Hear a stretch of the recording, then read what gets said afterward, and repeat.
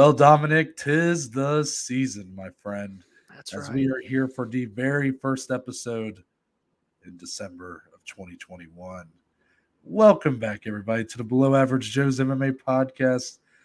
We're here on a lovely Wednesday to give you guys another edition of the Reddit Roundtable. Yes. Dominic, it's been a while. We've had about a little over a week off, I guess, of doing episodes. So, how are you feeling? How are the holidays treating you and your family? Oh, damn, no, it feels so good to be back in the studio with you today. I'm so excited to get. Well, I guess we're not getting too much on a regular schedule, but anyways, it's the holiday season. It's going to be a lot of good episodes coming up this month before the new year. I had a great week off. Had some time to rejuvenate. We were hitting it hard for 10 straight weeks worth of fights, so it was nice to just have some time, be with the family. Still had some things going on at work with school. So yeah, things are starting to dwindle down, man. It's crazy. We're already in the month of December. My co-host had a lovely 24th birthday on Thanksgiving as well, Noah. So how was your time home with the family? How was Thanksgiving, and how was the big 2-4 birthday? It's always nice to be able to go home and see some family for a little bit. Had a good time. 24th birthday, let's be honest, people. Once you hit 21, there's not really much of there wasn't really any celebrating of the birthday. It's just that's just the reality. Once you hit 21, you don't get too excited about those birthdays anymore. But, another year older, 24 years old. Another year wiser. Yeah, so they say. And, it feels good. I feel like 24 is going to be my year. Okay. I know Dominic was going to love hearing that. He loves that. He loves that motivational crap. Oh, yeah. I'm here for it. But, no. A lot of exciting stuff going on. Wrapping up my time as an undergrad. So I'm about to graduate college at the young age of 24 years old. And I'm about to move over to a different state here soon. So a lot going on. Didn't really have time to focus on the birthday. But that's right. If anything, it was still just nice to be home. But it feels even nicer to be here with you today, Dominic. I feel so warm and cozy today, Noah. In order to kind of get people, I want people to kind of ease into this episode because we might have some people. We've had some new subscribers, a lot of new followers over the last few weeks. So for some people, this is going to be their first ever Reddit roundtable. It is. So before, nice. So before we just jump right into it, I want to, ease the audience in. So I'm going to ask you a question right now that's not even included in today's Reddit roundtable. That's just going to be about Christmas music. Oh. Now, since it is December, we have kind of we are past Thanksgiving, and I would say the majority of people socially accept the fact that once Thanksgiving's over, it is socially accepted among everybody that Christmas music, Christmas decorations, they can all start coming out. Christmas movies start playing. 25 Days of Christmas on Freeform. The lights go up. Yeah, all that. But, Dominic, how do you feel about Christmas music before Thanksgiving? There was some people that were starting to play the music, starting to put up the tree, the decorations right after Halloween. Yeah. What are your thoughts on that?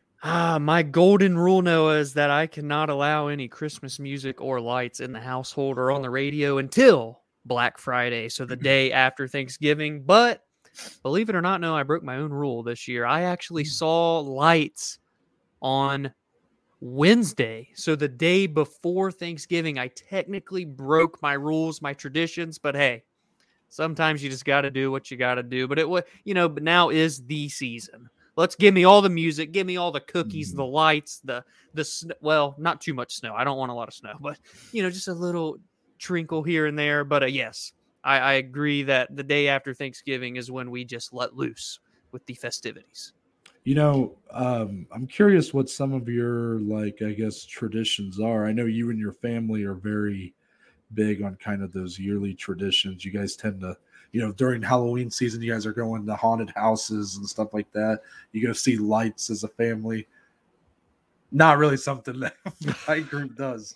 So I'm curious, is those kind of the only traditions? Is there anything else? Is there any movies that have to be watched every year as a family for you guys? Yeah, there's a couple traditions throughout the month of December. One being actually that every December 19th, or give or take a day or two, we always go as a family to see lights for my sister's diabetes anniversary when she Yeah. was diagnosed on that day. So we always take her to see lights there, do something together as a family. And in terms of a movie, I mean, this is probably a lot of households. I'll be curious to let us know in the comments, but on Christmas Day, we got 24 hours of The Christmas Story, and that's always on. That's on from sunrise to sunset in this household. So yeah, that's definitely the two biggest that I can think of in terms of the holiday season traditions. What about you? Yeah, there's nothing really specifically that my family does. I will say my mom has always been big on putting up the Christmas tree as a family. That's Mm, her thing. She is obsessed with it, and she yeah. actually she's always been someone that puts up the tree. Typically, she would do it around, I think, probably the night of Thanksgiving, like after all the families left, because my mom always hosts Thanksgiving with her side of the family.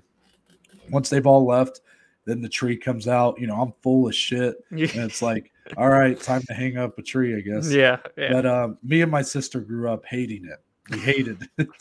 My mom is quite how do I word this? She's quite specific in how she wants her tree to be put up. Ornaments need to be put in certain places. There needs to be a certain amount of space between each ornament. She is quite she's like you ever see the shows on HGTV? She could have a holiday season show about putting up Christmas trees. She is I like that. quite the expert in how to put up a tree. Me and my sister, we are not. So that was like the one tradition that we really had growing up. Actually, this year was the first year my mom hung up her tree before I came home. So Oh, she hung up two trees this year actually. So we have two trees. yeah, Yeah. so that's the first year for that. She did she has a really big one, like a 10-foot tall tree in the Yeah. living room. And that one, the theme of that is I think snowmen. So like all the snowmen ornaments are on that one. And then if you go towards the dining room, there's a smaller tree that's got a bunch of Santa Claus stuff on it. So she Okay. did like a theme thing this year, which I thought was kind of interesting. But that's always been kind of the one tradition. Now I have a lot of fond memories of going with my grandparents to see lights through. And if we didn't go to like you typically go to like a lights show or something, whatever they Or like a call it. drive-through kind Yeah, of. that's what I mean. Like one of those. My grandparents, they would drive us like just through the neighborhoods, like the rich Ah, neighborhoods. yeah, And we yeah. would see the lights that way. I had a lot of memories of that. I like Um, that. yeah, that was always fun when I was a lot younger. I can't say I've seen like lights in that capacity now. I'm not opposed to it. I mean, come on, they're neat, you know. Right. But movie wise, I'm a big, obviously, I've talked about it a few times. What a big movie fan I am. A lot of movie watching. I love getting into the holiday spirit by watching those 25 Days of Christmas Yeah. on Freeform. Some of the classics, Christmas Story is a classic. Don't get me wrong, but it's kind of funny how that's the movie that gets picked to be the 24-hour Right. movie, and like it's not close to my favorite Christmas movie.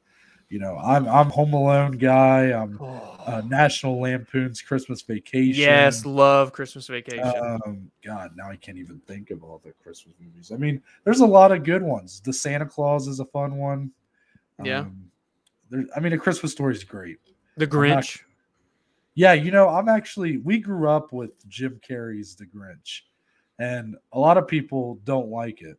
Oh, I freaking love it. Because it's kind of, compared to like the source material, the original cartoon, maybe not the most, I don't know what you would call it, the most accurate portrayal. Yeah. That original cartoon is 30 minutes, people. Like, come on. Yeah. So Jim Carrey's The Grinch is a fun one. I enjoy it. There's a lot of good Christmas movies, but I don't know. That was a nice little took up some time there. But that, for those of you that don't that right there is what the Reddit roundtable is supposed to be. Yes. It's a chance for me and Dom. We scour the web looking on Reddit, hence the name, but also Twitter, Instagram, YouTube, comment section. We look for the community's questions. What are you, the MMA fans, wanting to know? And this is the source. This is where you go to get the answers to those questions. That's right. So one of a kind. We have a list of about 10 questions here. We do this on every episode, and most of these will be MMA related, but we have a couple curveballs in there just to spice things up a little bit. Typically, that's the case on most of these episodes, but we try to keep it MMA as much as we can. And with that being said, Dominic, do you have any words of wisdom before we get started? No, you already know what I'm about to say. Let's get right into it. Question number 1, Dominic. This question involves someone who your family hold near and dear to their heart. Especially now. Yeah, Kayla Harrison, who Dominic did not have a chance to meet, but I don't want to talk about it. His little sister and your mom got the chance to meet her, correct? Yeah. And she did get an autograph. Yes. So you got an autograph, right? Yes. Yeah. So Dominic and Kayla Harrison are like best friends now. I mean, Kayla Harrison's about to replace me on this podcast, I think. Yeah. But we all know, we've talked about Kayla Harrison, basically a neighbor, grew up about 5 minutes from our hometown. And she's kind of on top of the world right now. She's got back-to-back PFL championships in her belt, a couple $1 million to the bank. And now she's looking for the next big thing. Yep. Is she going to remain in the PFL, and are they going to maybe even commit even more to kind of building something around her, whether it's a featherweight division or whatever? Or is she going to go to a promotion like Bellator or the UFC and get a fight with one of the top pound-for-pound women in the world, Chris Cyborg, Amanda Nunes, among others? So the question's kind of being brought up, Dominic. Based on what we've seen from Kayla Harrison thus far, should we believe that she is among the top 5 best female fighters in the world? I think it's hard not to say yes. You know what I mean? I know that her level of competition in the PFL is nowhere near what we see in the UFC, what we see in Bellator. But at the end of the day, she's just saying yes to whoever gets put in front of her. She's winning these tournament formats. You know, she won 4 fights in a year. Not a lot of people fight that often, let alone win that often in 1 year. So she's definitely a top 5, you know, and it's pretty simple, right? You have Amanda Nunes. You've got Valentina Shevchenko. You've got Rose Namajunas. You've got Chris Cyborg. And you've got Kayla Harrison. I mean, that's the top 5 best female fighters in the world to me, in my opinion. And, of course, they're all the champions at their own respective divisions. But, yeah, you know, I am looking forward to seeing her get tested, Kayla, that is, if she leaves the PFL, goes to Bellator, goes to the UFC. But she has shown just improvements in her game. And I know that she always goes back to her bread and butter, her grappling, which why wouldn't you? She's a 2-time Olympic champion, judo practitioner.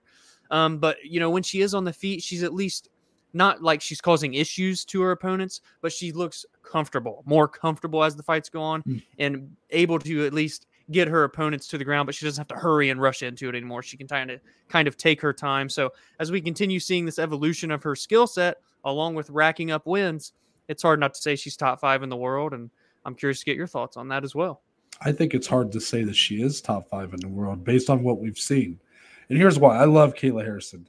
I no doubt am all on board with her getting one of those big fights, trying to prove that she is one of the best. But I've been also one of those people that said I am not opposed to seeing her fight someone who's not Chris Cyborg or Amanda Nunes as her debut. Yeah. Because the level of competition she's fought this far is so below that it's a lot to ask of someone to jump that high up. No matter how naturally talented she is, I'm sure in her training, she's training partners, or I guess she is teammates, I should say, with Amanda Nunes and people like that. And so she's getting good rounds with some of the best in the world. But yeah, the reason why I've been wanting her to maybe take a fight with, if she goes to Bellator, like a Kat Zingano, or in the UFC, you know, she could fight like an Aspen Ladd or someone like that, is because I'm just not 100% sure that she should be thrown to the wolves like that immediately. Yeah. Is she a top 10 women's fighter in the world? I'll give you that one. But I mean, to put her in front of people like Holly Holm, Jermaine Durandamy, Jessica Andrade, Mm-hmm. Zhang Wei Li, Yeah. even Carla Esparza. I mean, it's a lot. I mean, that's a Yeah. lot to assume about someone right now. And while I no doubt think that she's probably in front of some of those, she just needs time to prove it. Like, it's all Right. about kind of what you've done. I can project. I can't. I'm not big on like.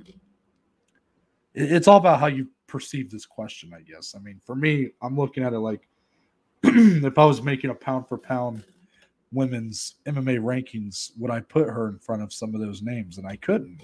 Mm-hmm. As great as she's been, you know, it's no doubt that the women of the UFC are fighting at a higher caliber, higher competition than the women of the PFL. So, based on the resume, she's like borderline 10, 9, 8, somewhere in there, Mm-hmm. with no doubt the upside to be the best. Yeah, for sure. For sure. Number 2. Ah. So this is something I saw a little discussion on Twitter about, and this is on the topic of what I'm going to call nostalgic content. So what is nostalgic content? Well, it's, you know, we've dabbled in it a little bit here ourselves. We did a couple classic pay-per-view reviews. Really just any content that focuses on the past. So the question here is essentially about nostalgic MMA content versus nostalgic WWE content. Mm-hmm. And the reason why there's that distinction made is nostalgic WWE content is like a gold mine on YouTube. It's Mm-hmm. I watch a lot of it myself, even though I don't even watch wrestling anymore. I always love watching channels like Wrestling with Regret. There's some others before that, but that's really all I follow at this point. And they post a lot of like classic pay-per-view reviews basically for wrestling shows. And I love watching it because that's the era that I really consumed the product. Yeah. But nostalgic MMA content is very hard to come by on YouTube. And It's true. really, when you do see it, it doesn't tend to do that well. There's even one of the leading, I guess, voices in this discussion on Twitter was someone who has their own podcast. I believe it's called Behind the Hexagon or Inside the Hexagon. It's a podcast dedicated to Strikeforce. Going. So he does a lot of interviews with some of the bigger names of Strikeforce, going maybe through their resume, or he'll focus on a single card, you know, for Strikeforce and break down the fights on there. A lot of really cool podcasts. You know, I've listened to quite a bit of it. So the question, Dominic, nostalgic MMA content does not get near the kind of response that nostalgic WWE content does. But why is that? To me, when I think about it, it's got to be that entertainment factor, right? It's that storyline factor. In the WWE, there were the characters essentially playing these roles, and then they would intertwine with other characters. It would build rivalries. It would build storylines that would go days, weeks, months, even a full year. It would take. You would build up, and then at WrestleMania, the match occurs, or at the Royal Rumble, the return happens of, you know, this fighter.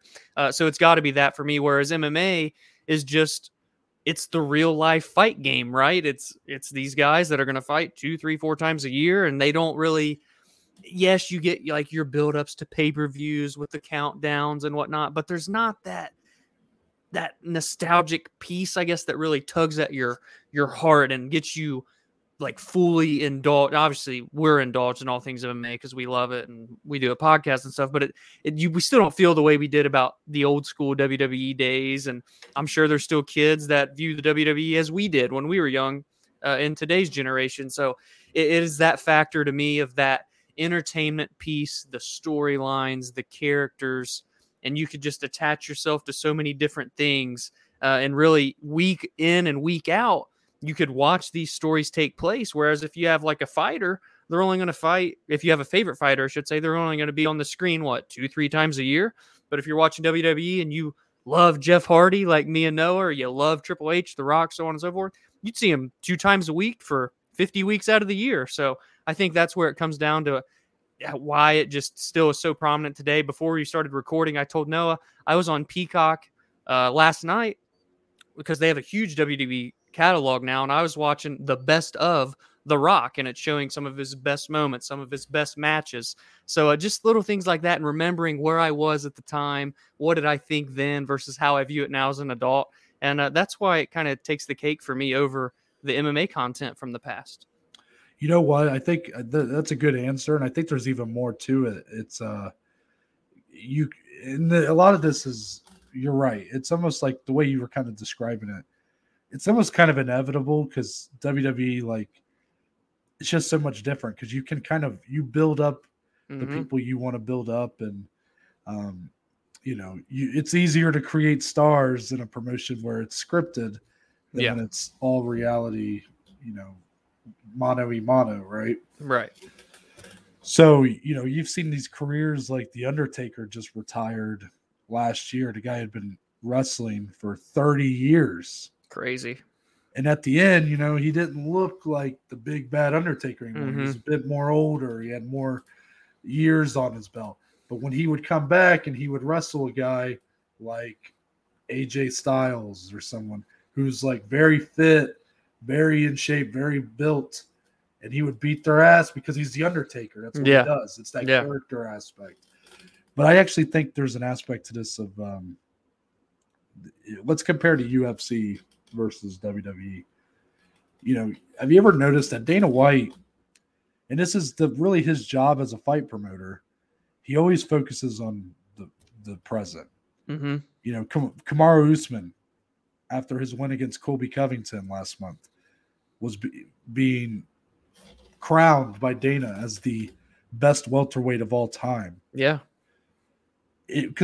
But people got upset about that. But you have to understand, from Dana's perspective, there's no reason for him to say otherwise. Right. There is no value for him to say that George St. Pierre or Matt Hughes or whoever is the best welterweight of all time, because they aren't making the company money anymore. Yep, that's true. So you have these guys like Kamaru Usman who are on this great run, and of course he should back that champion. That's the guy that he's promoting, he's building up right now. In the WWE, what's always been interesting, if you go and watch, they do a great job with their nostalgic content. But if you ask someone who's really into wrestling, I bet they would tell you that like WWE specifically, they're almost too much into the nostalgic content to where they struggle to build up guys now. Yeah. So it's almost like the reverse effect. It's like MMA struggles to really have any sort of remembrance of the past and that kind of nostalgic feeling. But WWE almost struggles to focus on the present. I because I have Peacock, I'll see ad placements for upcoming WWE cards, and they'll have a headlining spot for Goldberg. I'm like, why is Goldberg still wrestling? That guy's almost 60 years old. Yeah. Brock Lesnar's still hanging around. You got these guys. The Undertaker will still come back for a one-off here and there. Like, it's just, but they're doing this, and they're having him beat these guys that are very old or older, I should say, beating, these young up-and-comers, if you want to call them that. In MMA, that doesn't happen. Right. Anderson Silva gets put up against Uriah Hall. If it was WWE, Anderson Silva probably wins. Right. But instead, real life, Uriah Hall wins because he's the younger, better fighter. At this point. So that's really the root of the issue, is that one gets to kind of pick and choose how they want people to be perceived. I mean, there is an aspect of like the fans have to get behind someone, but I'm just saying, your career, you could be the best wrestler in the world because someone decided you were. Yeah. MMA doesn't work that way. It's true. So it's I personally love nostalgic MMA content when I see it. I do really enjoy looking back on some of those old pay-per-views. I've really been digging into Pride recently. I plan on going over to Strikeforce after that, WEC. I'm a nostalgic person. That's just kind of how I roll. And a lot of that comes from when I grew up, WWE.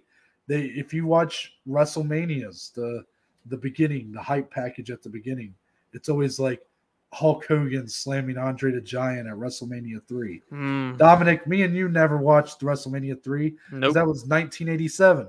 But we remember that moment because you see it time and time again. Yep. Even some of our fondest wrestling memories, I can tell you probably we didn't even see live and we don't realize That's true. it. Like the Attitude Era, we were like 3 years old when Yeah. the Attitude Era was Yeah. going on. That's what we remember fondly. We weren't even there. Yeah, we were just running around in our diapers and it was on the TV, but we Yeah. weren't like present in the moment, So it was like later we kind of would go back and watch it, and then we almost like we became so invested in that time period. Mhm. We almost convinced ourselves that we were there. Yeah. It's kind of crazy. I mean, it's both sides are doing great things, but on the reverse, like they probably should focus a little more on the other side, especially like WWE should focus on its present day stars. Yeah. Like UFC probably should focus a little bit more on its nostalgic content. It's like we're looking for the middle ground here. Yeah. I think there's some great Fight Pass has that show I really like. Fight Lore? Yes. Fight Lore, I think, is a great show that they kind of have just, I mean, it's still putting out good episodes, but God, I love like the Joe Riggs and Nick Diaz hospital fight. That's awesome. Yeah. Just these weird stories. The Bruce Buffer story where it's like him and Michael Buffer didn't know each other for basically 20 plus years, and then they find out they're brothers, and now they're both two of the biggest, what would you call them? Personalities in combat announcers, sport. Yeah. Ring announcers in the world. All these stories are great. I wish the UFC would do more stuff like that. Yeah, I agree. Number 3. So this question's a little bit relevant because we just came off of a weekend with no MMA. So Dominic, the question is, when there's no MMA, what are you spending your weekend doing? Saturday nights. Oh, good. Sorry. I'm not trying to cut you off. It's just, people only know us from this podcast. They see that we watch every Saturday. We're watching UFC. Sometimes we're watching Fridays, Bellator or LFA or whatever. What are we doing when there's no MMA to watch? Yeah, man. I mean, that is a good question because every Saturday night, essentially, or at least 40 out of 52 Saturdays of the year, I'm sitting in the basement for 6-7 hours straight, watching fights, taking notes, working on articles, working on stuff for the show. So when the weekends are off, it's just a little weird. It's odd. Sometimes I don't know what to do with myself, but I'm a gamer at heart, so sometimes I'll dabble in some video games. Funny enough, though, I don't know if I should say this on air, but I'm going to. The new Call of Duty's been out for almost a month now, Noah, and I've not touched it one time. Wow. So, but I would say, video games typically working on schoolwork right now is a big thing as I'm, edging the last 3 classes of my grad school program, spending time with friends and family. I mean, kind of the same things I would do in a normal weekend, except without fights. So I'm adding 6 more hours of the other things to it, but, it is nice after 10 straight weeks to have a small break. I mean, we want to see fights as much as possible. We've talked about it on a Reddit roundtable before, but I got to say it was nice, just especially being that it was on Thanksgiving week, just being with the family, spending time with them, being present in the moment. Now we're right back into it this week. But yeah, I mean, nothing too out of the ordinary, just hanging out. If something comes up, I'll dabble and do that, but nothing too crazy if I'm being honest. Yeah, when I think of strictly like last weekend, I mean, obviously holidays kind of strayed that, but I mean, I'm not like, what's so funny is I think people might get this idea that, because we have an MMA podcast, that's just the only sport, our only hobby, our only interest, and that's really not true. Weirdly, though, I didn't realize this until very recently. There's a large percentage of fans of MMA that don't watch other sports. Yeah.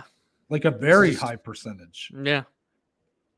Me, I watch all sports. Yeah. I was watching college football all Saturday and I mean even Friday, NFL for Thanksgiving and obviously on Sundays. Even when I'm watching the UFC fights, typically I have another TV or my laptop streaming college football. Yeah. And whenever football's not in session, I'm a basketball fan. Mm-hmm. I'm a baseball fan. It's harder to get into those as much because there's just so Yeah, many more especially games. now.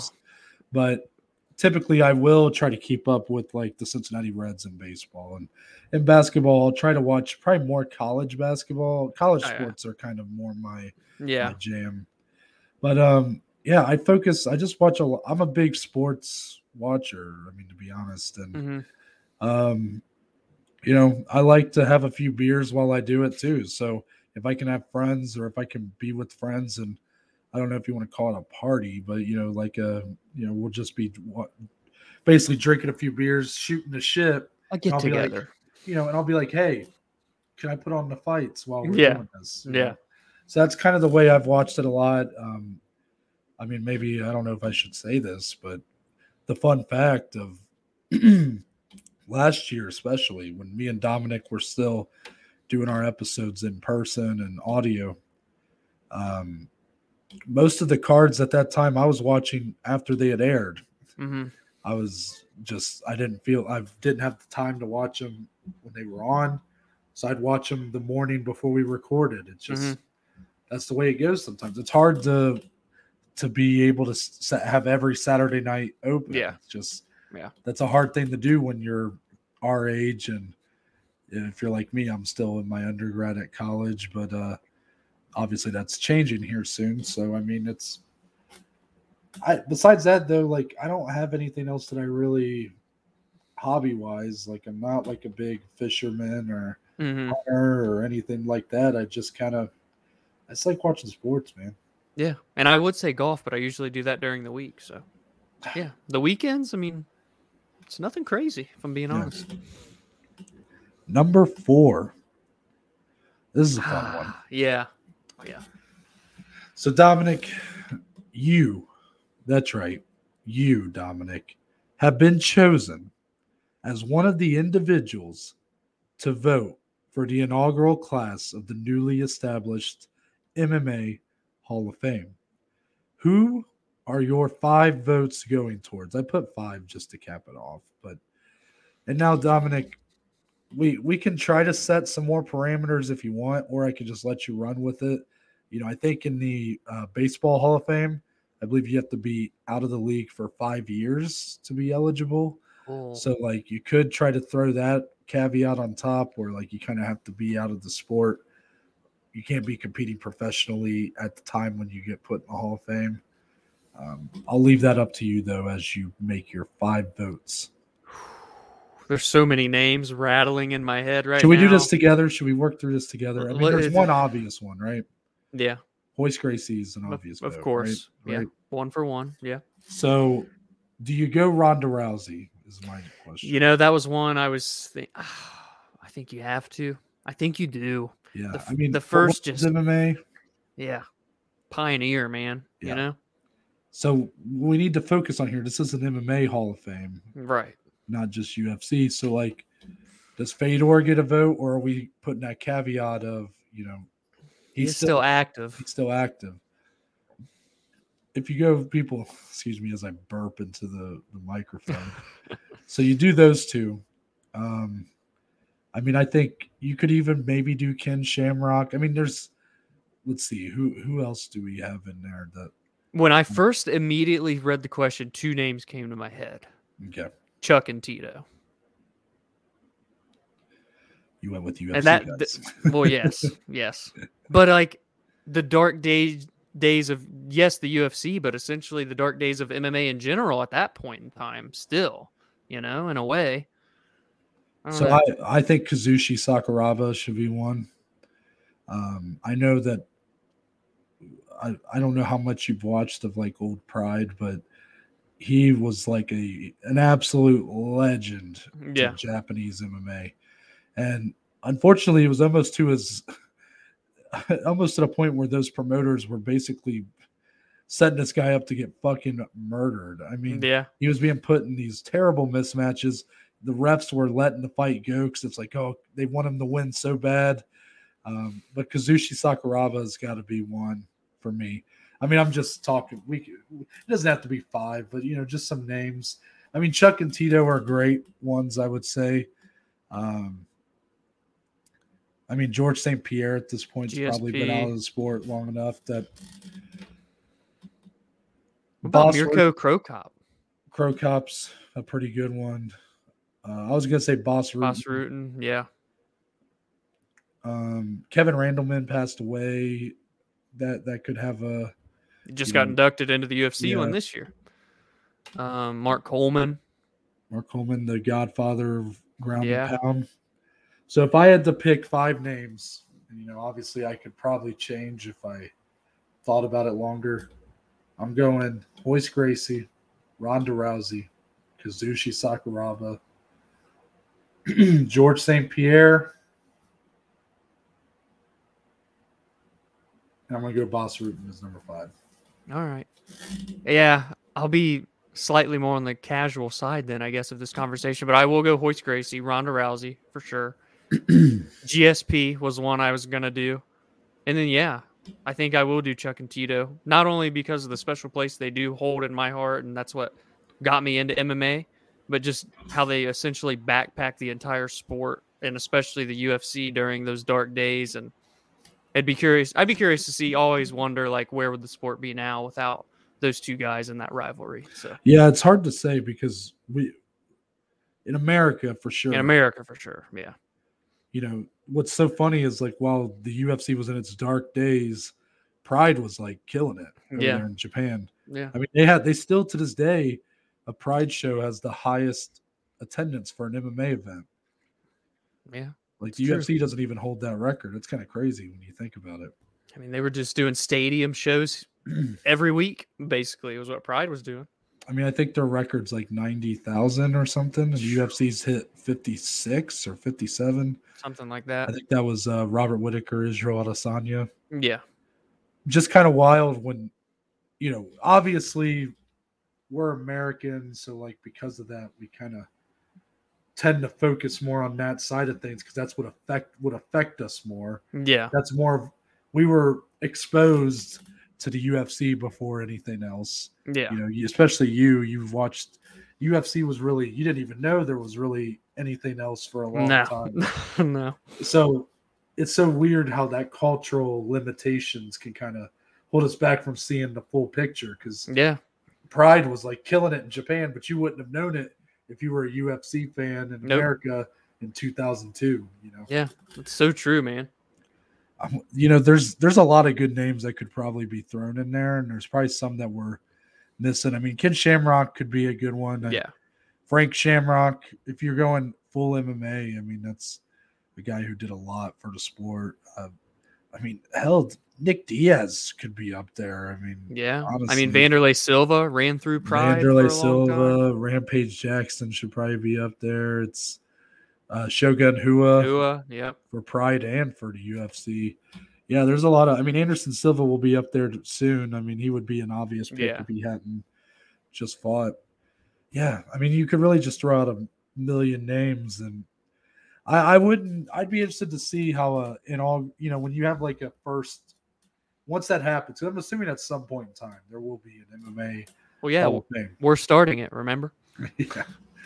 Whenever that MMA Hall of Fame comes around, I'm curious how they will go about the inaugural class. Yeah. Is the majority of voters going to vote for are they going to go more off of like the timeline, like who are the pioneers, like the earliest pioneers, or are they going to just go off of kind of who's right now 5 people that have made the biggest impact and have been out of the sport for long enough, a few years? Yeah. So that'll be interesting to see. Give us your list in the comments. Yeah, really. I don't envy that job. I don't, but I would also love to have a part in that. So right. But typically it's writers, so maybe you could get in there. Yeah. And maybe I could just like whisper my votes to you. Yeah, I'll give my little tidbit at the bottom. Honorable mention from Noah Baker. But moving on to number 5. Oh. Speaking of movies, there's been a lot of good ones. Not a lot of good MMA movies. Yeah. We have been limited to Here Comes the Boom with Kevin James, which decent movie, I would say. Shout out to the Barely Critical Movie Review Podcast. Of course. But besides that, we just had Halle Berry just had her movie come out on Netflix. Yeah, I need to watch that. Yeah, we probably should have watched that before this question. But you know what? I've seen it's anyway. I'm gonna watch. I'll episode watch for a different day. Yeah. But Never Back Down was one from a long time ago that a lot of people. It's kind of like a Karate Kid ripoff that got some buzz back then. So not a ton of MMA movies, but combat sports in general. If you open it up to boxing, you have a ton of boxing movies. Yeah. And then combat sports in general opens it up for karate, kickboxing's got some out there. Yeah. There are some really good ones if you open it up to all martial arts. So, Dominic, what is the best combat sports movie of all time? No, I'm not even going to debate it. I'm not going to argue it. It's Rocky IV, and I'm not here for any other answers, baby. The greatest Rocky movie and the greatest combat sports movie that I've ever seen. Absolutely loved it. That whole storyline with, obviously Apollo Creed dies at the beginning due to the hands of Drago. Rocky's there in his corner. He dies in his arms. He looks up at Drago. Ooh, I get chills thinking about that eye contact. And then they go on to have their fight. It's in Russia. Rocky's training, running through the snow and the mountains. The soundtrack to that movie is the vibes, immaculate 80s vibes. I love everything about it. The America versus Russia, coming out of that Cold War era. It was such a cool movie, such a blockbuster hit. Sylvester Stallone, a legend. I forget who actually played Drago. Do you know that guy's actual name? Okay, so an amazing actor in his own right, and they just looked so good when they were doing the fighting sequences, and then Rocky wins and avenges Apollo Creed's death, and oh my gosh, I love that movie so much. I love Dolph Lundgren, but you just called that man a great actor. Look, hey, Rocky IV is awesome. If he dies, he dies. You picked a great movie, but you picked probably the third best Rocky movie, so that's interesting. No, I'm just messing with you. Rocky III is my personal favorite of the Rocky movies. Mr. T, Clever Lang. Yeah. He actually is the reason that Mickey dies. So that adds to the added, the added motivation for one Rocky Balboa.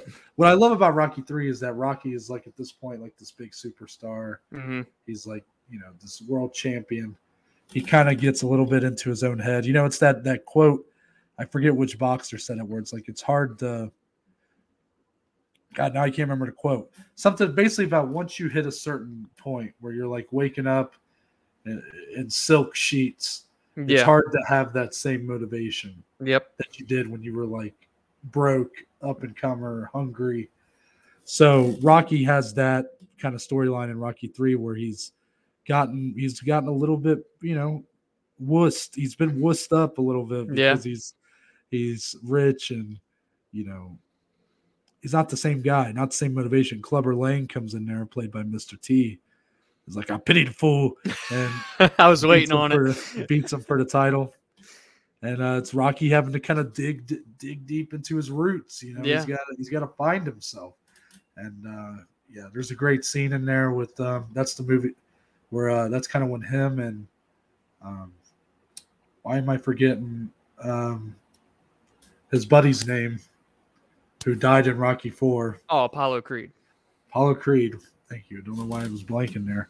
Him and Apollo Creed had the scene where they're running on the beach. Mm-hmm. Great stuff. Great vibes all around. Yeah. But my favorite combat sports movie of all time. Oh my gosh. I put this question on here and I didn't.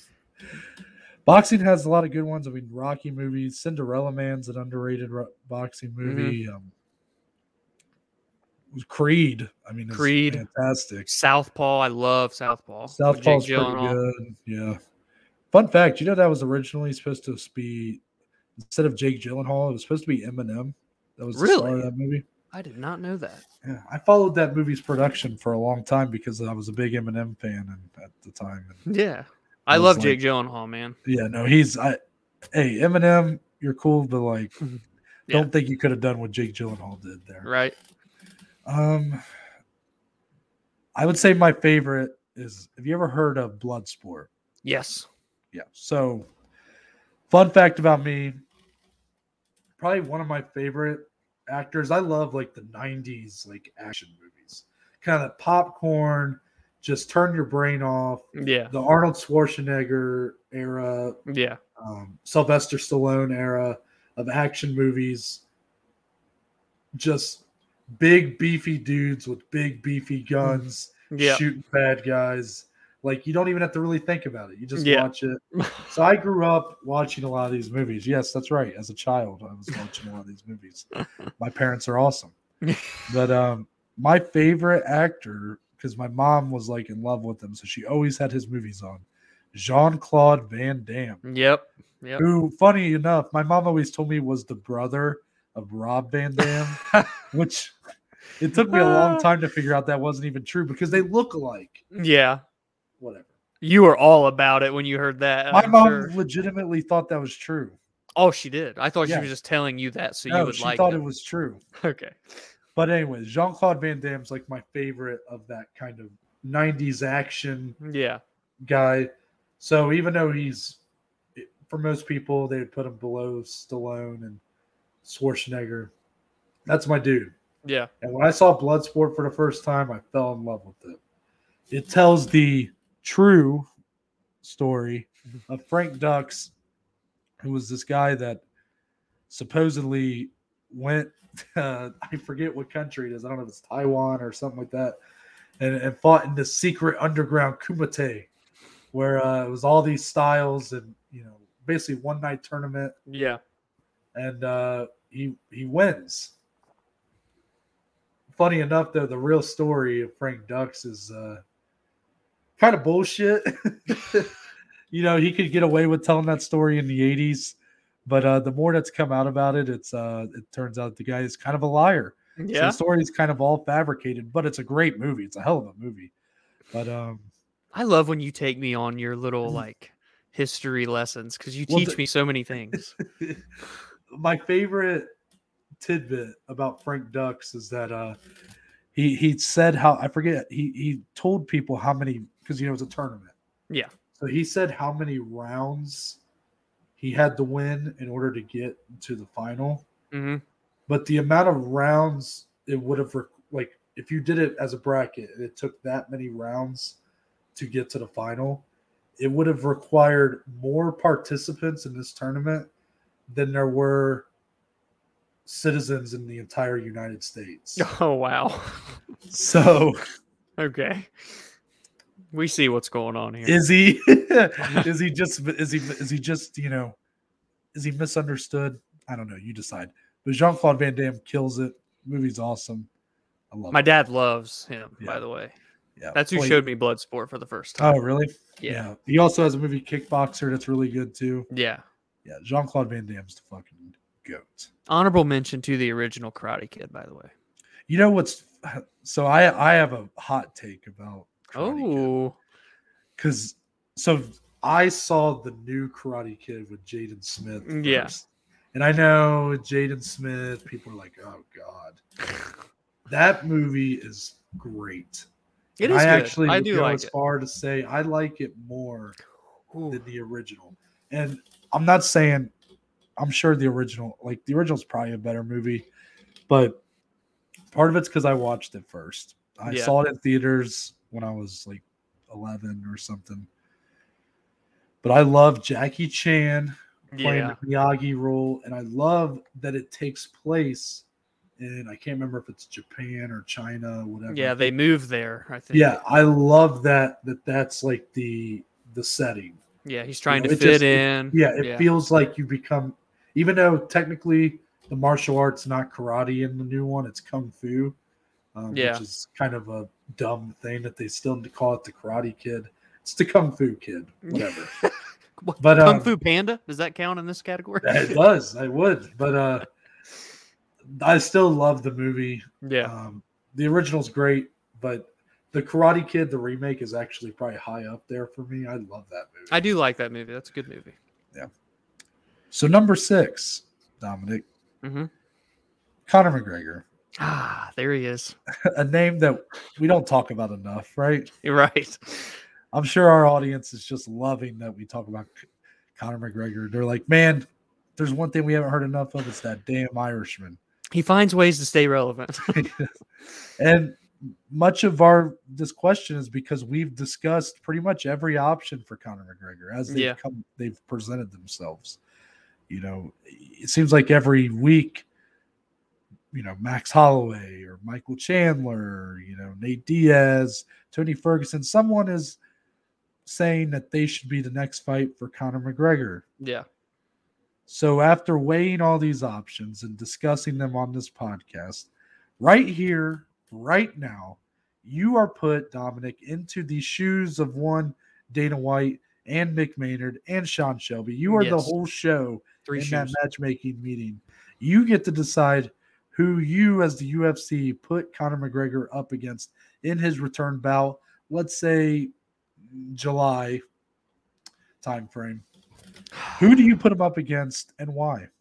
No, we have to do the trilogy with Nate Diaz, man. We still have to capitalize on this while it's still relevant, because eventually it's going to become irrelevant. As much as it's crazy to say that because it's Nate Diaz, it's Conor McGregor. But that's just the fact of the matter, because the sport in the UFC is going to continue moving and chugging along like the train that it is.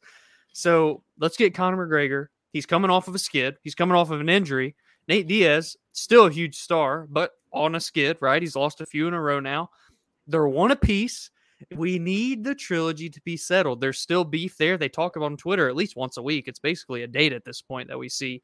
So yeah, that's the fight that has to happen. I still think that at both points of their careers, I think it's a competitive bout, regardless of like the age difference. And even Conor coming off the injury, I still believe he can win that fight. And I do believe Nate Diaz can beat Conor, especially the Conor we've seen of late. So I don't think it's out of the realm of possibility. I'm not one to just catapult Conor back in with title contenders, even guys like Michael Chandler. While I love that fight, I think I even said it during the voice message we got from Tyler. I would love to see it, but not first for Conor. And I said this after Conor lost to Dustin in January. I think I said it when he broke his leg and lost in July. And here I am on December 1st saying it as well. We got to get the trilogy with Nate Diaz, man. Let's settle the score. They'll both get a huge pay-per-view to put under their belt, to add on to their records. That's the fight to make for me, man. Yeah, no doubt that would be the biggest fight you could probably put for him at this point. I mean, that fight's still huge. It's still shocking that they've never put it together. I know. I mean, it's just crazy. But if I'm being honest, I'm actually going to go with a different option, and mostly because I want to give two different answers. Yeah. But if I'm really thinking about it, even though I would probably be the most excited about him versus Nate, in all honesty, I think people, just because Conor, I know he lost cleanly to Dustin, the first of these two bouts they had in 2021, he lost very clearly, got finished. Second fight, I know he broke his leg, but I mean, he was losing the fight up to that point, whatever. I think he's being a bit overlooked or counted out as like as a threat. And I don't think that's really fair. I mean, I do think that Conor McGregor is still a contender in the lightweight division. So while I agree with you, I'm not going to put him against Michael Chandler, even though I just said Conor McGregor is still, in my eyes, probably a contender. But coming off a terrible injury like that, and back-to-back losses, you got to work your way back up. You know? And I would rather, I guess, long-term, if I'm in the UFC shoes, I want to put him in a lightweight fight, because ultimately, if he wins one or two bouts, he's probably right back in title contention again. So I'm going to put him against a fight that should have happened, or a fight that was booked to happen a long time ago. Him versus Rafael dos Anjos. I love that fight. You know, Dos Anjos is a great fighter still. You know, he's one of Dana White's probably favorite guys, in the sense of a guy that really, he's a good test for anybody. He really shows you what you have in that moment. If you can beat RDA, you can probably compete for a title. If you can't, you probably can't. That's just the reality of the situation. And I think a fight with him and RDA, Conor, that is, and RDA, is a great fight. There's a built-in story that they were supposed to fight at UFC 196. That is where RDA had to pull out like 2 weeks before. Nate Diaz gets the call, and that's why him and Nate Diaz had those 2 bouts. So I think that's like a great fight for him to come back to, because RDA is like not quite a contender, but he's like kind of right there. Yeah. And he's also not the finisher of like a Michael Chandler. This is what I kind of worry about. Conor is there's going to be some ring rust or some because I'm a believer in ring rust. I mean, yeah. But when he first steps back in there, he's coming off a terrible injury, back-to-back losses. He wants some time to kind of, get the feeling back in of being in the octagon. So you go up against Michael Chandler, that dude's going to come out like a man on fire. Oh, yeah. And try to take your head off right away. Oh, yeah. While RDA, you get more of that. RDA, I'm sure, will bring the fight. And I'm not saying that Conor's going to win that fight. But RDA will at least he's not quite the finisher or the explosiveness as a fighter I don't think, get Conor out of there in round 1. Yeah. You'll probably have a bit of a slower fight to start. Conor will probably be more to one, judging kind of the pace, and then it'll pick up as it goes. Yeah. I think it's a great fight, does good business for the UFC. If Conor loses, though, I mean, what else is there for him? Can I pose a question based upon that matchmaking? Because this thought just rolled through my head as I'm sitting there. Yep. Because Conor McGregor is a main eventer, right? I mean, that's what he is ever since. I don't even remember how many it's been in a row now. But it's like, is he ever going to get to the point again where you can't justify him as like a main? Like, if he came back and were to fight RDA, is that a pay-per-view main event? Like, realistically, do you think they would do that because it's still Conor? And like, if so, if it is, do you think we ever see the point where Conor's still in the UFC, but not a 5-round main eventer? Like we see Conor in a 3-round fight. I just want to get your thoughts. So I do think him and RDA is enough to be a main event. If they did it with him and Cowboy Cerrone, you can probably do it with him and RDA. But excuse me. That's an interesting. That is an interesting question. I think if he were to lose to like an RDA, I mean, you still have the Nate one, which they would do a main event, obviously. But like, truthfully, I think Conor will no longer fight in the UFC if it gets to that point. Gets to that point. Yeah, that's probably if the UFC ask him to be. That guy's ego is not going to let him. It wouldn't even allow him to take a replacement fighting spot. Yeah, he wouldn't be a replacement fighter. He said, "I'm not a replacement fighter." Yeah, like okay, I mean, so obviously the guy's ego is going to kind of prevent him from doing anything like that. I would say. I mean, as much as I know he's passionate and loves the sport, but I would honestly, if it got to that point, I think he probably maybe tries to pivot into like some sort of boxing career. Like, there was an interesting theory that maybe him versus Nate 3 doesn't end up happening in MMA, but it ends up happening in boxing. Because I don't know how many fights Conor has on his contract, but Nate has 1. Yeah. And it would be kind of interesting if those two had a boxing match as their third fight. But I don't know. What do you think? Do you think that like is him and RDA a main event? Part of me is like, no, but at the same time, like you do have the built-in story. It's still Conor at the end of the day. RDA is not like a star, obviously, but he is a former champion. He's been there and done that with a lot of great guys. Yeah, it would probably turn into a main event. You have to think of the storyline of Conor's comeback fight. Yes, of course. Right now, we look at it and we're like, but you got to think of how much the promotion's going to ramp up by then. They would tie in some of the old stuff. Remember how we weren't all that hot on him versus Dustin 3. Yeah. And then once they started building it, it's like they were like, fuck it. Here, take my money. Right. So but I do agree, like if he were to lose that, then he fights Nate. And if he were to lose that, it's like, okay. We can't keep putting him in main events because people are just gonna not really justify him being an elite guy no more. And he probably just doesn't fight at that point because he ain't gonna be on a fight night, I'll tell you that much. And I doubt he's gonna do a 5-round featured bout like Leon and Nate did. So he's got to be on the marquee. And I just think that, and it's not like to his detriment. It is to his detriment, and it's not, because he's made the bag. He's the biggest star that MMA's ever seen. But it is weird if you start losing, it's like, oh, what do I do? Do I keep fighting and not be a main eventer, or But yeah, I agree with you there for the most part. Number 7. So this is following up on a discussion we had about Justin Gaethje and Islam Makhachev. Yeah, that's right. I went back to saying Makhachev. I don't know which way is the right way. Is it Islam Makhachev? Is it Islam Makhachev? I don't know. Or some middle ground. Yeah, I might say are both wrong. Yeah. That's great. But we were talking about who of the two was more, deserving of a title shot. And I thought this was a interesting way to kind of delve more into this without it being directly about Gaethje and Islam. It's just in general, Dominic, how much does the method of victory matter when evaluating a resume for a title shot? And I think Leon Edwards is a great person that we can talk about here too, because he's a guy that's been basically, we've had a lot of these talks about guys right on the cusp of title shots and are they deserving of it? And a lot of times the win streak is what's used to back that up. But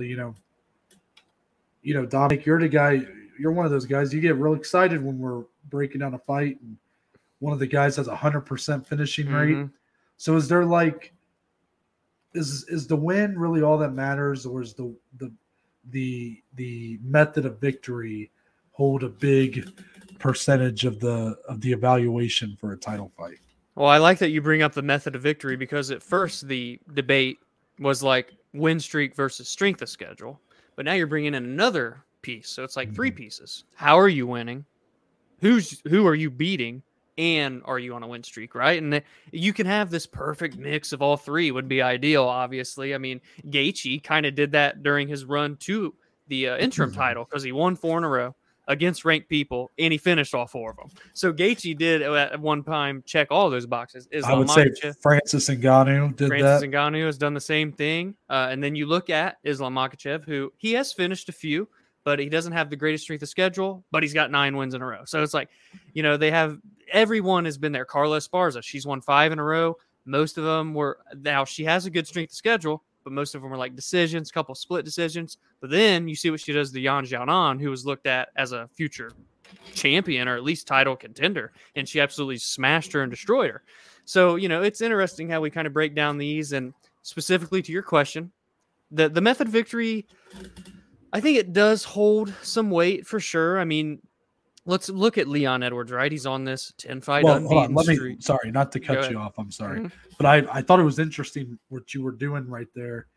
You were kind of you were almost treating it like a third of the puzzle piece here, or a third of the puzzle. Yeah. You have strength of schedule, win streak, method of victory. So are you saying that you think it holds equal weight to those other 2? I wouldn't say equal, but I think it's something that can really push you in front of others. So let's tie it into, you spoke about Leon Edwards. A lot of decision wins, right? He's on the 10-fight unbeaten. I won't say it. I'll just say 9-fight win streak, right? We'll just remove the Muhammad fight. Yeah. But a lot of those are by decision. I'd say 7 or 8 of them out of the 9, probably off the top of my head, if I had to guess. But then you look at a guy like Vicente Luque. He's on a win streak, and he can finish people, and he has a strength of schedule too to back it up. So again, he kind of has all 3 of the puzzle pieces, as Noah said. Leon's got the win streak. He doesn't really have like the greatest strength of schedule. We kind of have discussed it before. He doesn't have the finishes. So, it's just interesting. At the end of the day, it doesn't outweigh a win streak. Like if Islam Makhachev won 9 in a row, but they're all via decision, I mean, to a certain extent, you're showing me that you can go the distance a lot. I mean, that's kind of a good thing. There's a certain aspect. So it doesn't outweigh or have an equal weight as a win streak or the strength of schedule. But I think having a couple KOs, having some submissions, I think goes a long way, man. I mean, look at Charles Oliveira is on this crazy win streak, and he's finished 8 out of 10 or something crazy like that. And he didn't have like the craziest strength of schedule, but he had the win streak and the impressiveness in which he did it, man. So That's true. it just kind of depends on the fighter, who it is, what weight class it is, who are they fighting. But yeah, I like that you brought that into play on top of the discussion we've already had. Yeah, so I'm going to pull up some receipts here so we can compare. Leon Edwards, coming off that loss to Usman, he had a unanimous decision win over Dominic Waters. Hey, nice had name. A submission win over Albert Tumanov, who actually just had a great performance at the Triad Combat fight. Yeah, he was weekend. there. He looked fantastic, by the way. So submission win there. Decision win over Vicente Luque. Decision win over Brian Barberena, who's going to be fighting, looks like this Saturday, even though Matt Brown pulled out. But TKO'd Peter Sabota. That was the one that there was like 1 second left in the fight, too. Yeah. Decision win over Donald Cerrone. Decision win over Gunnar Nelson. Decision win over RDA. You had the no contest with Bilal, but then the decision win over Nate Diaz. Yeah. So look, there's some good names on there. I'm not going to act like it's like a terrible resume. But, it's just, I don't know. I don't want to start criticizing Leon. That's not really the point of this question. Right. It's just, he has looked very impressive. But no doubt, if like one or two of those, Dominic, was a TKO, no question, Leon Edwards gets the title shot. Probably gets it before Colby Covington. Yeah. Well, I mean, imagine if he finishes RDA, If he finished RDA, or if he finished Gunnar Nelson or Donald Cerrone, no doubt. And then especially like if he did knock out Nate Diaz. Yeah. Come on.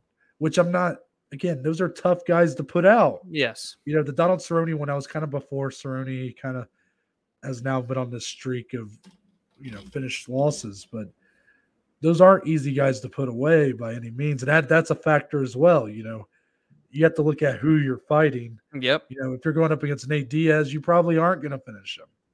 If you're going up against Jorge Masvidal, unless you're Usman, you're probably not going to finish him. But now I'm going to go to Vicente Luque because you mentioned that.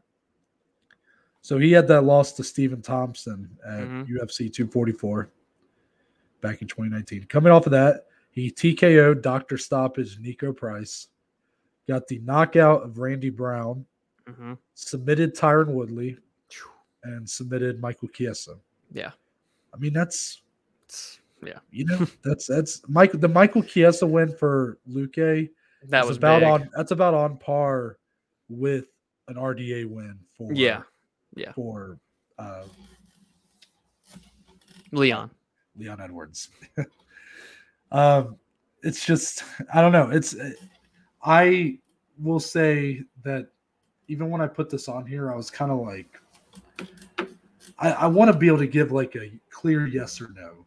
I don't want to be wishy-washy. I don't want to go, well, it depends on who you're fighting. I mean, it does, but ultimately, how much does it matter? I think it matters quite a bit. Because ultimately, if you keep winning, you'll get a title shot eventually. Yeah. Leon Edwards will eventually, if he keeps winning, get a title shot. If he hasn't gotten it, if he is not next, he will win another fight. Or if he does win another fight, he'll probably get it after that or something. Yeah. But just look at, Justin Gaethje it's not just the strength of schedule, but I mean, he's putting these guys away. The Michael Chandler fight went to a decision, but I mean, that's an all-time fight. Yeah.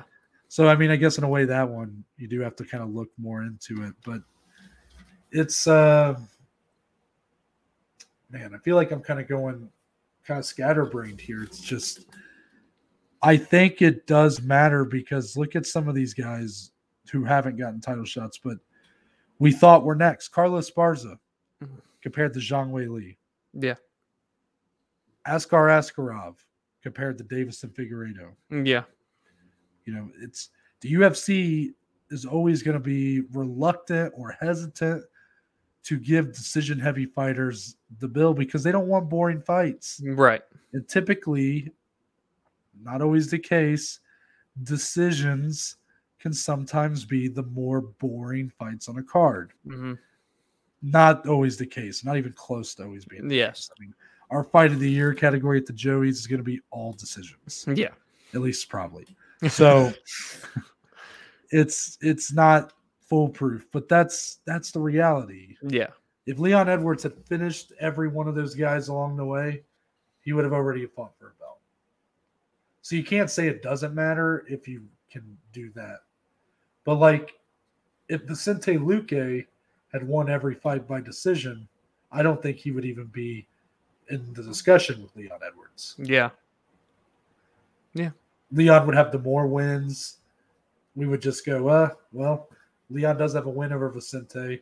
It's because Vicente's going in there and finishing his opponents. Right. Leaving no doubt, that kind of thing. Oh, man. It's interesting. It was very interesting, though. Like, right away, you kind of started looking at it like a third of the pie. Yeah. It's like you have a pie chart. What are the percentages, you know? So once you started doing it, I was like, I'm like, maybe it is that. Maybe it should be on the same level of a strength of schedule and I guess a streak. Yeah. It's close to being right there with those two. And like you said, it can almost be looked at as like, okay, well, if this guy's on a 5-fight win streak, this guy's on a 5-fight win streak, they both have pretty good opponents. Which one are we going to take? Let's see which one has more finishes. It could maybe be like the deciding factor sometimes, but not it's not the number one off the bat, but it can end up being kind of a key factor at the same time. I mean, I think I can say this.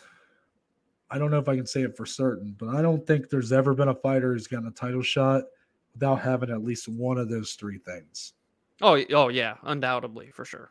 Which maybe that is an obvious thing, but it's just... Except for people that get like an immediate rematch, but that doesn't count because the strength of schedule would usually be on their side. That's true.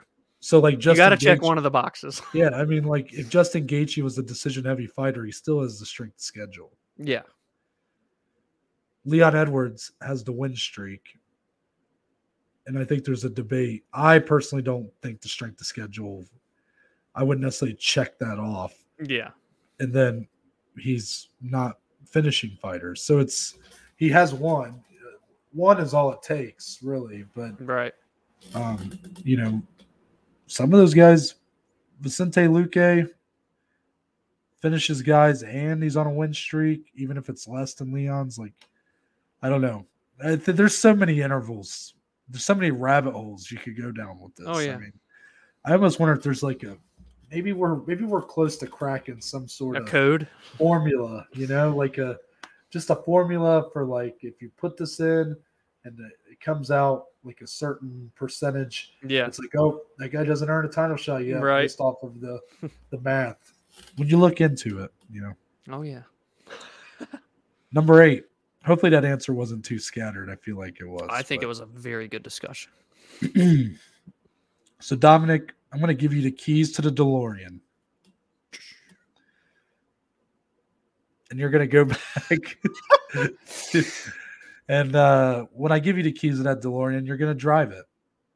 Okay? Yep. But there's a purpose for this. You are going to go back in time. Yes. And if you could do so, what is one combat sports card or fight you would want to experience live? I did combat sports because MMA's only been around since 93. Boxing, you go back much further. Well, I'm going to stick with MMA. I have a feeling you might dabble into boxing, which is fine. You're the more of the boxing connoisseur. I'm gonna let you steal the show. But I might shock you with what I am going to pick. Maybe not, though. No, I'm going back to the Ultimate Fighter Season 1 finale. Because when I look back on that event and the fight between Forrest Griffin and Stephan Bonnar, that's why we're here today, Noah. That's why we're sitting in front of the cameras. People are looking at our handsome faces, listening to our voices. Because of that fight right there. That fight put the UFC on the map to not only the casual audience, but just the United States domestically in general, caused a boom for the UFC and mixed martial arts to explode and become to where now it's nearly almost, maybe even depending on how you look at it, a mainstream sport, depending on who you're going to ask. So that fight, I would love to be there in person to witness that, man. I have it on a DVD set. It's on obviously all the fight passes. It's one of the greatest fights in the history of MMA and obviously of the UFC. And looking back, knowing how important it was, I would love to be sitting there like we were at UFC. Damn it, I always turn the wrong way. At UFC 203, would love to be there. I think it was at the MGM Grand. So it was at the smaller venue too. Not a lot of people. I would feel so selective, so exclusive. Forrest Griffin, Stephan Bonnar, The Ultimate Fighter Season 1 finale. No, I'd have to be there.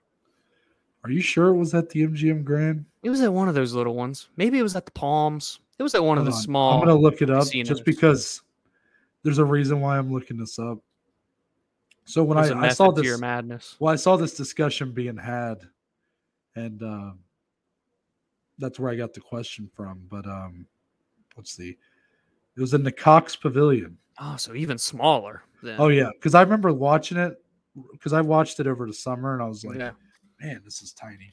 Yeah. So what was interesting is a lot of the discussion I saw about this question on Reddit, the majority of people were citing on, like, a lot of people would have not went with what your choice was because of how small the venue was, how small of a card it was in general. Yeah. Yes, obviously it's a huge day in the history of MMA, but like if you're going back in history, I guess a lot of these people, they were like, I want to go back to this card that was in a massive crowd. Yeah. And, you know, but that is a factor. You know, you want to go back and watch a fantastic fight. You don't just want to go and see some, you know, BS. Yeah. Quick knockout or something. At least probably not. Oh man. I mean, are you going boxing, Noah? I don't know. I wanted to have the option to because again, there's more history there. I think going Muhammad Ali, one of his fights back in the day, would have been something special because you do get that. Like, I guess his fight with Sonny Liston, maybe like you get the crowd, the audience, and you get a good fight. I mean, UFC 1 is an interesting one too. Yeah. Just to be a fly on the wall or to be man. Just to be in the crowd to see how people were reacting. 100%. Oh my God. For what it's worth, my notable like mention or number 2 was UFC 217 in Madison Square Garden. So 3 new champions, incredible fights, finishes. Yeah, okay. So I guess I guess that would be a fantastic one. I guess for me, I'm looking at one. I wanted to go to something where I wasn't either alive for or I wasn't like present or like I wasn't really into the sport at the time. But 217, I mean, talk about getting fantastic fights. I mean, yeah, that one checks all the boxes. I mean, shit, if we're doing that, I might want to go to UFC 268. Right? I mean, you obviously got like UFC 100, a massive card, big things. I wouldn't pick UFC 200. No, UFC 189. That's Conor Mendez and Lawler McDonald too. Yeah, that's a fantastic card. I wish I could think of more boxing cards off the top of my head because I do love the idea of just sitting front row like a '90s boxing fight. Yeah, you know? I want to say, you know what, the first Evander Holyfield Mike Tyson fight, that one probably would be it. It's a great fight. Evander Holyfield gets the win. Obviously, the rematch, Mike Tyson bites the ear. Okay, I was about to ask when that happened. So that was the rematch. The second one, yeah. So their first fight, that would probably be it. There's so many just great things to like, you know, think about. I mean, we got to see a pretty cool card in Cleveland, but I'm trying to think of like we were somewhat kind of close to going to the one that was in Detroit when Max Holloway defended his belt and Francis Ngannou knocked out Overeem. That was in Detroit. Oh yeah, we did talk about that. I forgot about that. We should have went to that in hindsight. I think the only reason we didn't was because it happened when like Christmas break started. Yeah. Yeah, no, that would make sense. So there's a regret that me and Noah have. There you go, guys. Because we might never get to go to an event again. Right? No, it's there's a lot of good ones. And you know what's weird is there's not like a ton of like in the course of MMA history. There's not like a ton that I go to. Is that weird? Like, there's been a lot of huge cards, but there's a lot of them that I've seen. I feel just like I don't feel like I would have gotten anything more out of being there in person. Yeah. But out of the cards I haven't seen, I mean, maybe Weidman knocking out Anderson Silva. Hey, now. I knew you weren't gonna like that one, but UFC 100. Yeah. What about like watching Silva Son in the first fight? That would be sick. Yeah, I don't remember the rest of that card. Well, that card I remember was really good. I just don't remember. I think we've talked about the card itself before too. Lesnar Carwin. Yeah, that card was really good. There's a good one. There's some good ones. And we're not even like. I mean, there's fight nights too. That would be cool. It's just harder to remember those, But I'm not in this question. I would not answer with the fight night. Yeah. Oh, Dominic, you make me laugh. Number 9. I like this question though. We're looking ahead to 2022. This might even be something that we'll talk about again in the future. Who knows? But Dominic, right here, right now, most of 2021's wrapped up. We got a few weeks. Obviously, we got like 3 cards left. But as far as the fights that we know we're gonna get by the end of the year are done. Yeah. No more fights are probably gonna be added to this year. And we know a few of the new year, a couple. Yeah. So right now, as you look in 2022, I want you to give me 3 fights that you have to see in 2022. Can we go one by one, back and forth? Yep. Okay. I'm going to start with one that's likely going to happen, but hasn't been confirmed. But I think it's just too obvious at this point. Covington Masvidal. I think we see them do the new season of The Ultimate Fighter, which has been confirmed to happen. I forget what the weight classes are though, but they are doing it. I think they're going to heavyweight and then women's strawweight or women's flyweight. Yeah, whatever it is. They are doing another season though. And I know a lot of people weren't big on it, but whatever. I think they're going to be the coaches, and I think we're going to get a big card surrounded by those two as well. So I got to go first and foremost, Colby Covington, Jorge Masvidal, the rivalry of all rivalries. I love that. Francis Ngannou versus Ciryl Gane as the champion versus champion. Whatever. It's Francis Ngannou is the champion, but that fight is going to tell me so much about how I evaluate heavyweight fights moving forward. Yeah. You have the most technically advanced heavyweight maybe we have ever seen in Ciryl Gane. Mm-hmm. But it may not fucking matter. Be enough. Because he's going up against the wrecking ball that is Francis Ngannou. So that fight's just going to – I'm so excited for it because I don't know how it's going to go. Yeah. Do we get somewhat similar to Gane versus Lewis? I don't know. Francis Ngannou is just going to, if he starts throwing haymakers, if one of them lands, Gane might be done. Yeah, it's true.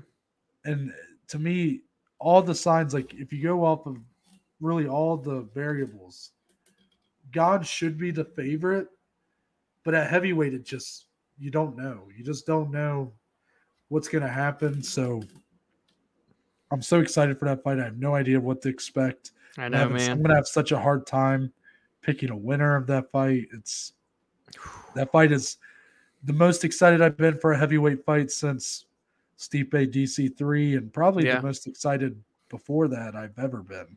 Yeah, that's a big fight, man. I'm gonna dabble outside of the UFC for a second. One that we've already discussed, and I'm not saying it's going to be the next fight for each individual, but no, in 2022, I want to see Miss Kayla Harrison take on Chris Cyborg. I do. I want to see it next year, but it can be later because I'm with you. You know how I am about this. I do want to see Kayla be tested, fight 1 or 2 times against some ranked fighters in Bellator, prove she can not only beat them, but make featherweight comfortably because we know she's a lightweight. So that's a whole other factor that I think a lot of people are forgetting. I know she's fought at featherweight one other time in Invicta, but it's not easy, people. So she's going to have to make some adjustments with her life. So, but 2022, maybe the end of the year, Chris Cyborg, Kayla Harrison in Bellator. I want to see that fight for the title, preferably. obviously. Yeah, it's hard to tell if it'll be for the title or not for Yeah. some of these. Like this one I'm about to do, Peter Yan versus TJ Dillashaw. I was going to say that my number 3, but okay. Yeah, So I that's love like that. the past or whatever of the bantamweight division against the present and future. Two of the most well-rounded bantamweights of all time. Yeah. That's the fight at that division for next year for me. Let me look. You want me to go ahead and give my third one? Go ahead and give your third. I'm still looking. So this one might come back to bite me in the ass, Dominic. But I'm going to go ahead and say it. I want to see Kamaru Usman defend his welterweight title against Khamzat Chimaev next year. Oh shit! Now, obviously, that should not be the next fight for either guy, but I'm hoping that both stay active enough next year to where that becomes a realistic possibility. And obviously, if Khamzat gets booked with like a Gilbert Burns or someone, Vicente Luque, whoever, not an easy fight. He might get smashed, and maybe he's going to turn into a Johnny Walker, but I really don't think so, guys. I really think he's the real deal, and I think him versus Usman's going to be a huge fight. That's a big fight, man. I just had it. Wait, why did I forget? Hold on. Yeah, because I caught you off guard with that Khamzat Chimaev, didn't I? Wait, what the hell? I literally just had it in my head. Hold on. Keep talking about Khamzat. Oh my gosh, it was literally just there. Yeah, and then I started thinking about Khamzat fighting. Yeah, that's right. Because he's smash. Oh, yeah, there it is. I know it might not be like the most exciting, but it's one that I think just has to happen. And I think it actually might be the best of the 3 fights. Alexander Volkanovski, Max Holloway Part 3. I think we just need to get it over with. Let's put it to bed. Maybe. It might not be put to bed. We've discussed that before too, but there's already a lot of fights that have been made, so I didn't want to go with any of those necessarily. There's some that you have to get real hypothetical and think of, so try to keep it realistic, but great fights at the same time. I'll go Volkanovski, Holloway 3. Yeah, it's a great one. I mean, it may bite us in the ass again, not because of like the same reason I said with Khamzat, but because just maybe we don't get the answers we really need, the closure. Yeah, even though they're the 2 clear best featherweights, you know what I mean? Like, I don't know, Clash of the Titans. Yeah. Number 10. Last question. We just got past Thanksgiving, and it's only right that I had a question regarding Thanksgiving on here. That's right. Dominic, I want you to tell the audience, what does your ideal Thanksgiving plate look like? Actually, I'm going to go on a little bit of a tangent here because I got to explain something. We're starting with turkey, obviously, right? It's the main dish. Oh yeah, you're a ham guy, aren't you? Yeah, turkey. Anyways, okay. So, at our household, or not at our household, we go to my grandpa's for Thanksgiving, right? Mm-hmm. And he's known to dabble with the deep fryer, right? We deep fry turkey every year. It's phenomenal. The crispiness, the skin is just so much better than in an oven baked. I would probably like that better. You would. You'll come. Maybe next year we'll get you. But what we did this year, my grandpa is a huge proponent of air frying things. I don't know. It's kind of like taking the cooking world by storm lately, where you put it in and you're essentially frying something, but you're not putting it in grease and everything. So it's like a healthier way to fry food, but it tastes nearly as good, if not better. Well, so this year at Thanksgiving, we did 1 deep fried turkey out in the oil, in the fryer, the heat, the fire, all that fun stuff, and 1 in the air fryer. Well, my grandpa has an air frying oven because obviously a turkey isn't going to fit in a normal air fryer that you plug into the wall. It's an air frying oven. So it's an oven that can do an air fry mode. It's weird. But again, he loved air frying so much, he bought that oven for that reason. Anyway, so we do 1 and 1, and we compare. And Noah, the air fried turkey was better than the deep fried turkey. The skin and whatnot on the outside was not as crisp, but the meat on the inside was more tender, moist, juicy, and it just had an all-around better taste. So take that for what you will. I just thought I'd share that with our community. But we're going turkey. We're going mashed potatoes and gravy. We're going a roll, preferably the Hawaiian rolls, by the way, because they are the clear-cut best roll in the world. What else did I have on my plate? What I had on my plate the past 2, maybe 3 Thanksgivings, made by yours truly, some buffalo chicken dip. Noah was on the plate as well with some chips. And yeah, that was like my first plate. I'm not big on stuffing, and I'm not big on like the cranberry sauce type stuff. And this year we unfortunately didn't have a green bean casserole, or else that would have been on the plate. So yeah, that was kind of my plate this year. Pretty simple, pretty plain, but it allowed me to go back for like seconds, thirds, and some fourths as well. Yeah, so I always have this interesting dilemma every year where Thanksgiving Day has always started. Me and my sister will go to my dad's Thanksgiving. This year was my dad and his mom. So there's less food. It's more personal. It's just us. It's just us four. But then after that, we go to my mom's Thanksgiving, where there's aunts, the big cousins, grandmas there, the whole family. So there's a lot more food and whatnot. But I do most of my eating at my dad because why not? I'm eating already. Yeah. So because of that, my plates are always a little weird because there'll be things that I know my dad will have that my mom won't. So I try to eat more of that there. So I'm just going to give you the ideal plate. Okay. I could have the best of both, So ham is my meat of choice. I'm not a turkey guy. Let us know below, ham or turkey. You have to let us know. Ham is do I like it more than chicken? It's one of my favorite meats. I do love a good ham. Ham shits on turkey. Yeah, there's something about a good honey bake too. Ooh. Yeah, Ooh. exactly. So I'm going with ham, a lot of it. And then where do I go next? Mashed potatoes, yes. No gravy. No gravy.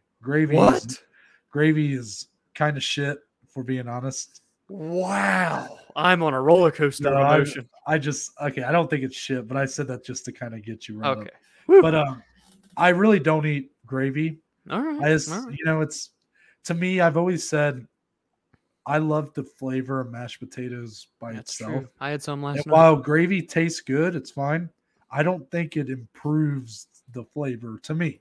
Well, do you know what that tells me? Whoever's making your mashed potatoes, they are damn good, like top tier mashed potatoes. My mom makes good mashed potatoes. She uses a lot of salt, which that helps.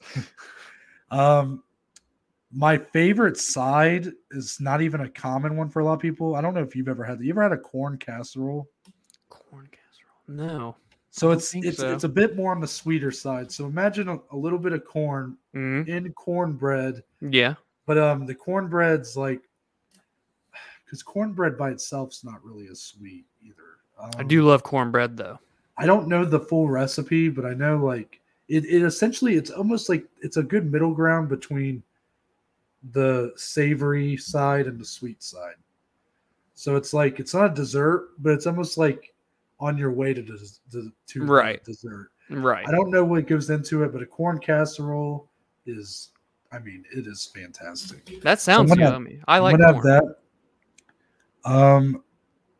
I'll probably do some stuffing. I actually didn't have stuffing this year. My dad didn't have it. My mom did, but I was so full when I got to her house, I didn't eat any of it. Yeah. So I like a little stuffing. I'm very much a stovetop person. A lot of people think that's blasphemous, but I think stuffing, when you get too high end stuffing, I think it just doesn't even taste like stuffing anymore. Yeah. I've always been hit or miss on it. Very good. Deviled eggs. Oh, that's where you'll miss me. Oh my God. I'll skip that over. I might have ate 20 deviled eggs this year. Okay. Right? Okay. And then pumpkin pie. Classic. Is the premier pie. My mom hates everything pumpkin. She hates pumpkin pie. Yeah. Pumpkin pie's always been my go-to. I love pumpkin flavored everything. I'm one of those white girls that loves pumpkin flavored stuff. But also a piece of pecan pie as well. See, we didn't even have a pie this year, now that I think about it. We had some pumpkin cookies that were good with icing, but no pumpkin pie. So my dad didn't do pie. My dad and my grandma, they didn't do pie. He did Buckeyes. Ooh. And they had graham cracker crumbs put into the batter. So it was like a little Ooh. crunch to it, you know? Ooh, with the peanut butter and Yeah. chocolate. Oh, So it was really good. that But sounds I good. didn't eat too many of them because my mom's house had all the pies. Yeah. It was pumpkin pie, pecan pie, Yeah. apple pie, peanut butter pie. Oh, that's yeah. Peanut butter pie is fantastic. That's the go-to. Also, have you ever had shit? No, I can't think of what it's Have called. I ever had shit? No. But what's it called? Banana pudding? Yes. We had banana pudding. I love that. So They got vanilla wafers in it. My grandma's big with banana pudding. Mm-hmm. That's been a staple.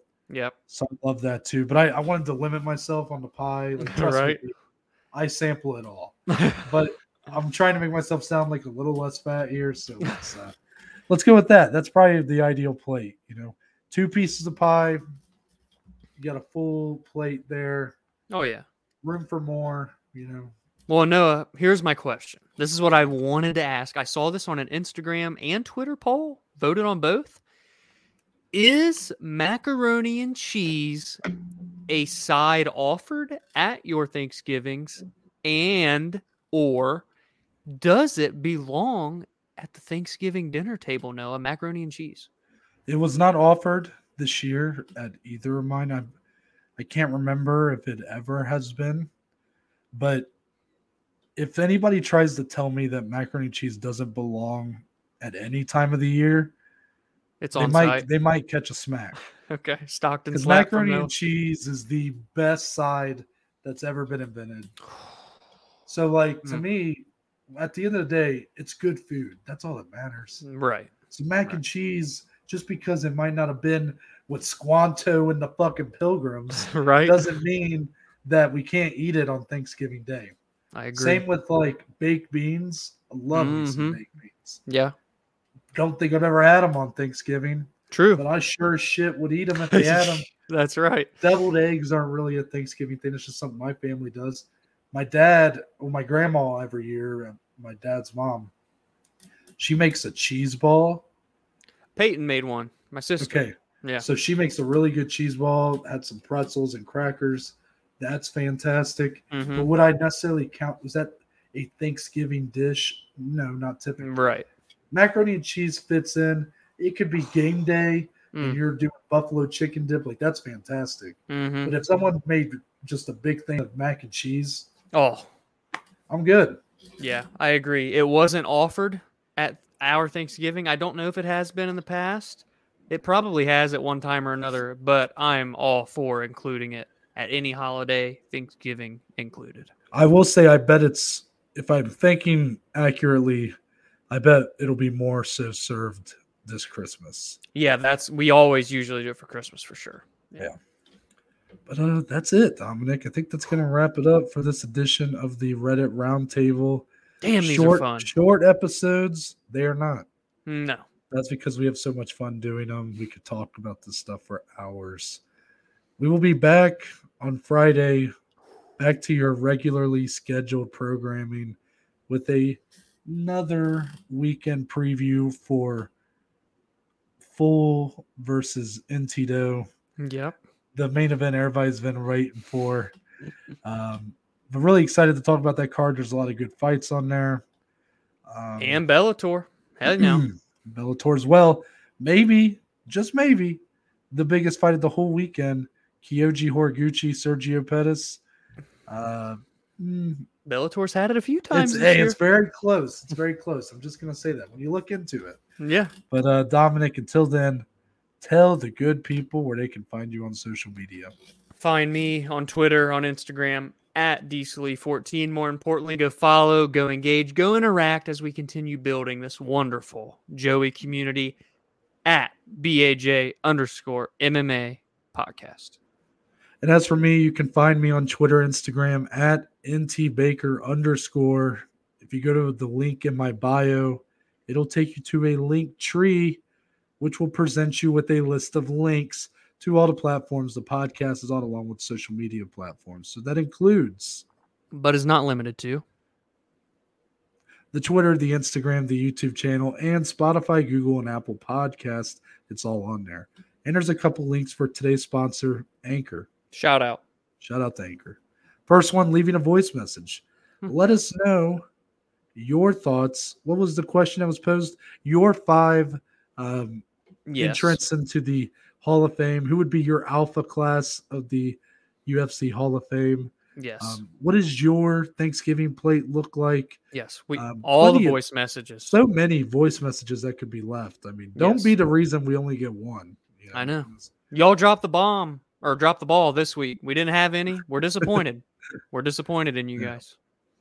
Yeah. It's all right, though. We love you anyway. Yeah, we love you anyways. We just want to hear you. That's all. Yeah. Second thing, becoming a supporter of the podcast. Yeah. Yeah, so we would enjoy having your support. But that's it. We're out, and we'll see y'all on Friday. Damn, I'm hungry.